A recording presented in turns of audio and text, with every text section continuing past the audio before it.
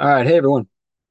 So as we get started with this new year, I came across this verse the other day in Psalm chapter 1. It's just very encouraging, very motivating for me, so I wanted to share it with you today. It says God, Psalm 1 verse 6, this is the Message version. Most other versions don't translate this way, but I like this translation. It says God charts the road that you take. Some versions say he watches over the way or the path of the righteous. God charts the road that you take. He's planned it out. He's tracking it. Just found that to be very encouraging when I saw that the other day. Just thinking about it, as you start this year of 2024, God is charting your path. He's watching over your path. He's leading you and guiding you on that path. He's saying, this is the way. Walk in it. Follow me.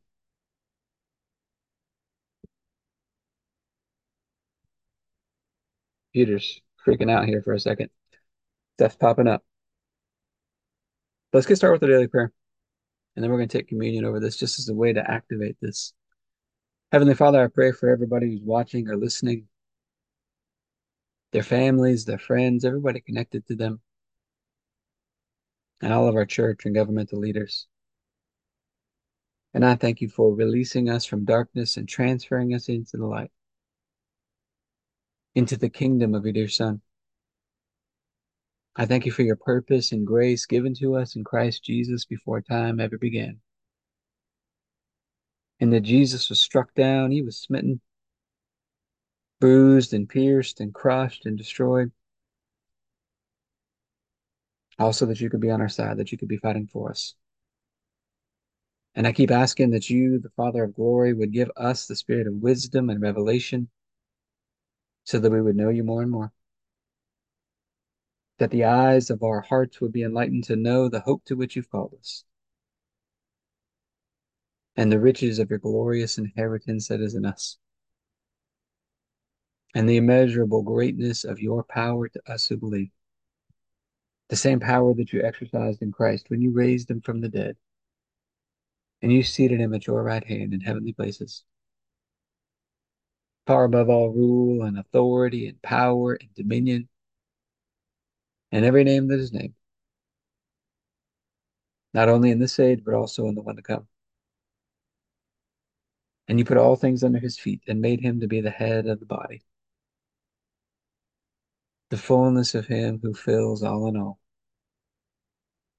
And Father, I ask you to bless us and to make your face shine upon us. Let us find grace and favor in your eyes. Expand our borders and our territory. Expand our capacity to receive everything you've given us in Christ and to let it flow through us so that we do good and are a blessing to people all over the world. Send us opportunities to do good and be a blessing today. And help us make the most of those opportunities. Keep your hand on us and help us do today what's right and best in your eyes. And do it with peace and joy and confidence in you. And I ask you to stretch out your hand to heal and do signs and wonders and keep us from evil and pain. Through the mighty name of Jesus. Amen. And Father, we're just so grateful. Grateful that you are with us, you are guiding us, you are leading us, you're charting the road that we take.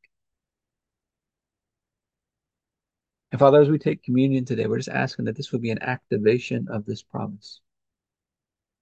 That we would receive this from you. We would just follow your leading and your guidance just diligently from this point on in our lives. We thank you the night Jesus was betrayed, he took the bread and he said, "This is my body broken for you. Do this in remembrance of me." We get this opportunity today to remember.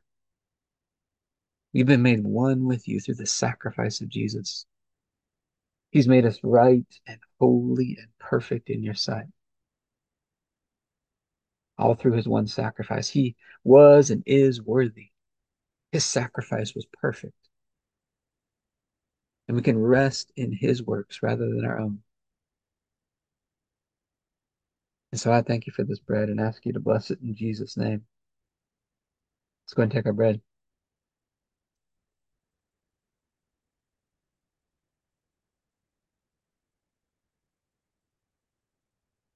Then after supper, Jesus took the cup and he said, "This is the cup of the new covenant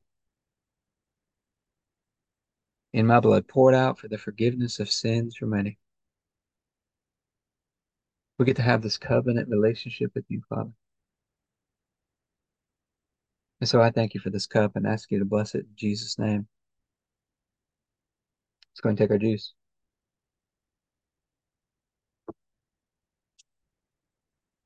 Let's talk about some practical application into our health and fitness. I think through the years of training people in the gym, one of the things I've seen is just keeping a workout journal. Tracking your progress in your workout makes a big difference. It's often the difference between just working out and going through the motions and actually training. Keep a record of your workouts. Very helpful. But hope this mail for you. Keep remembering the master's with you. He loves you and nothing's impossible for him.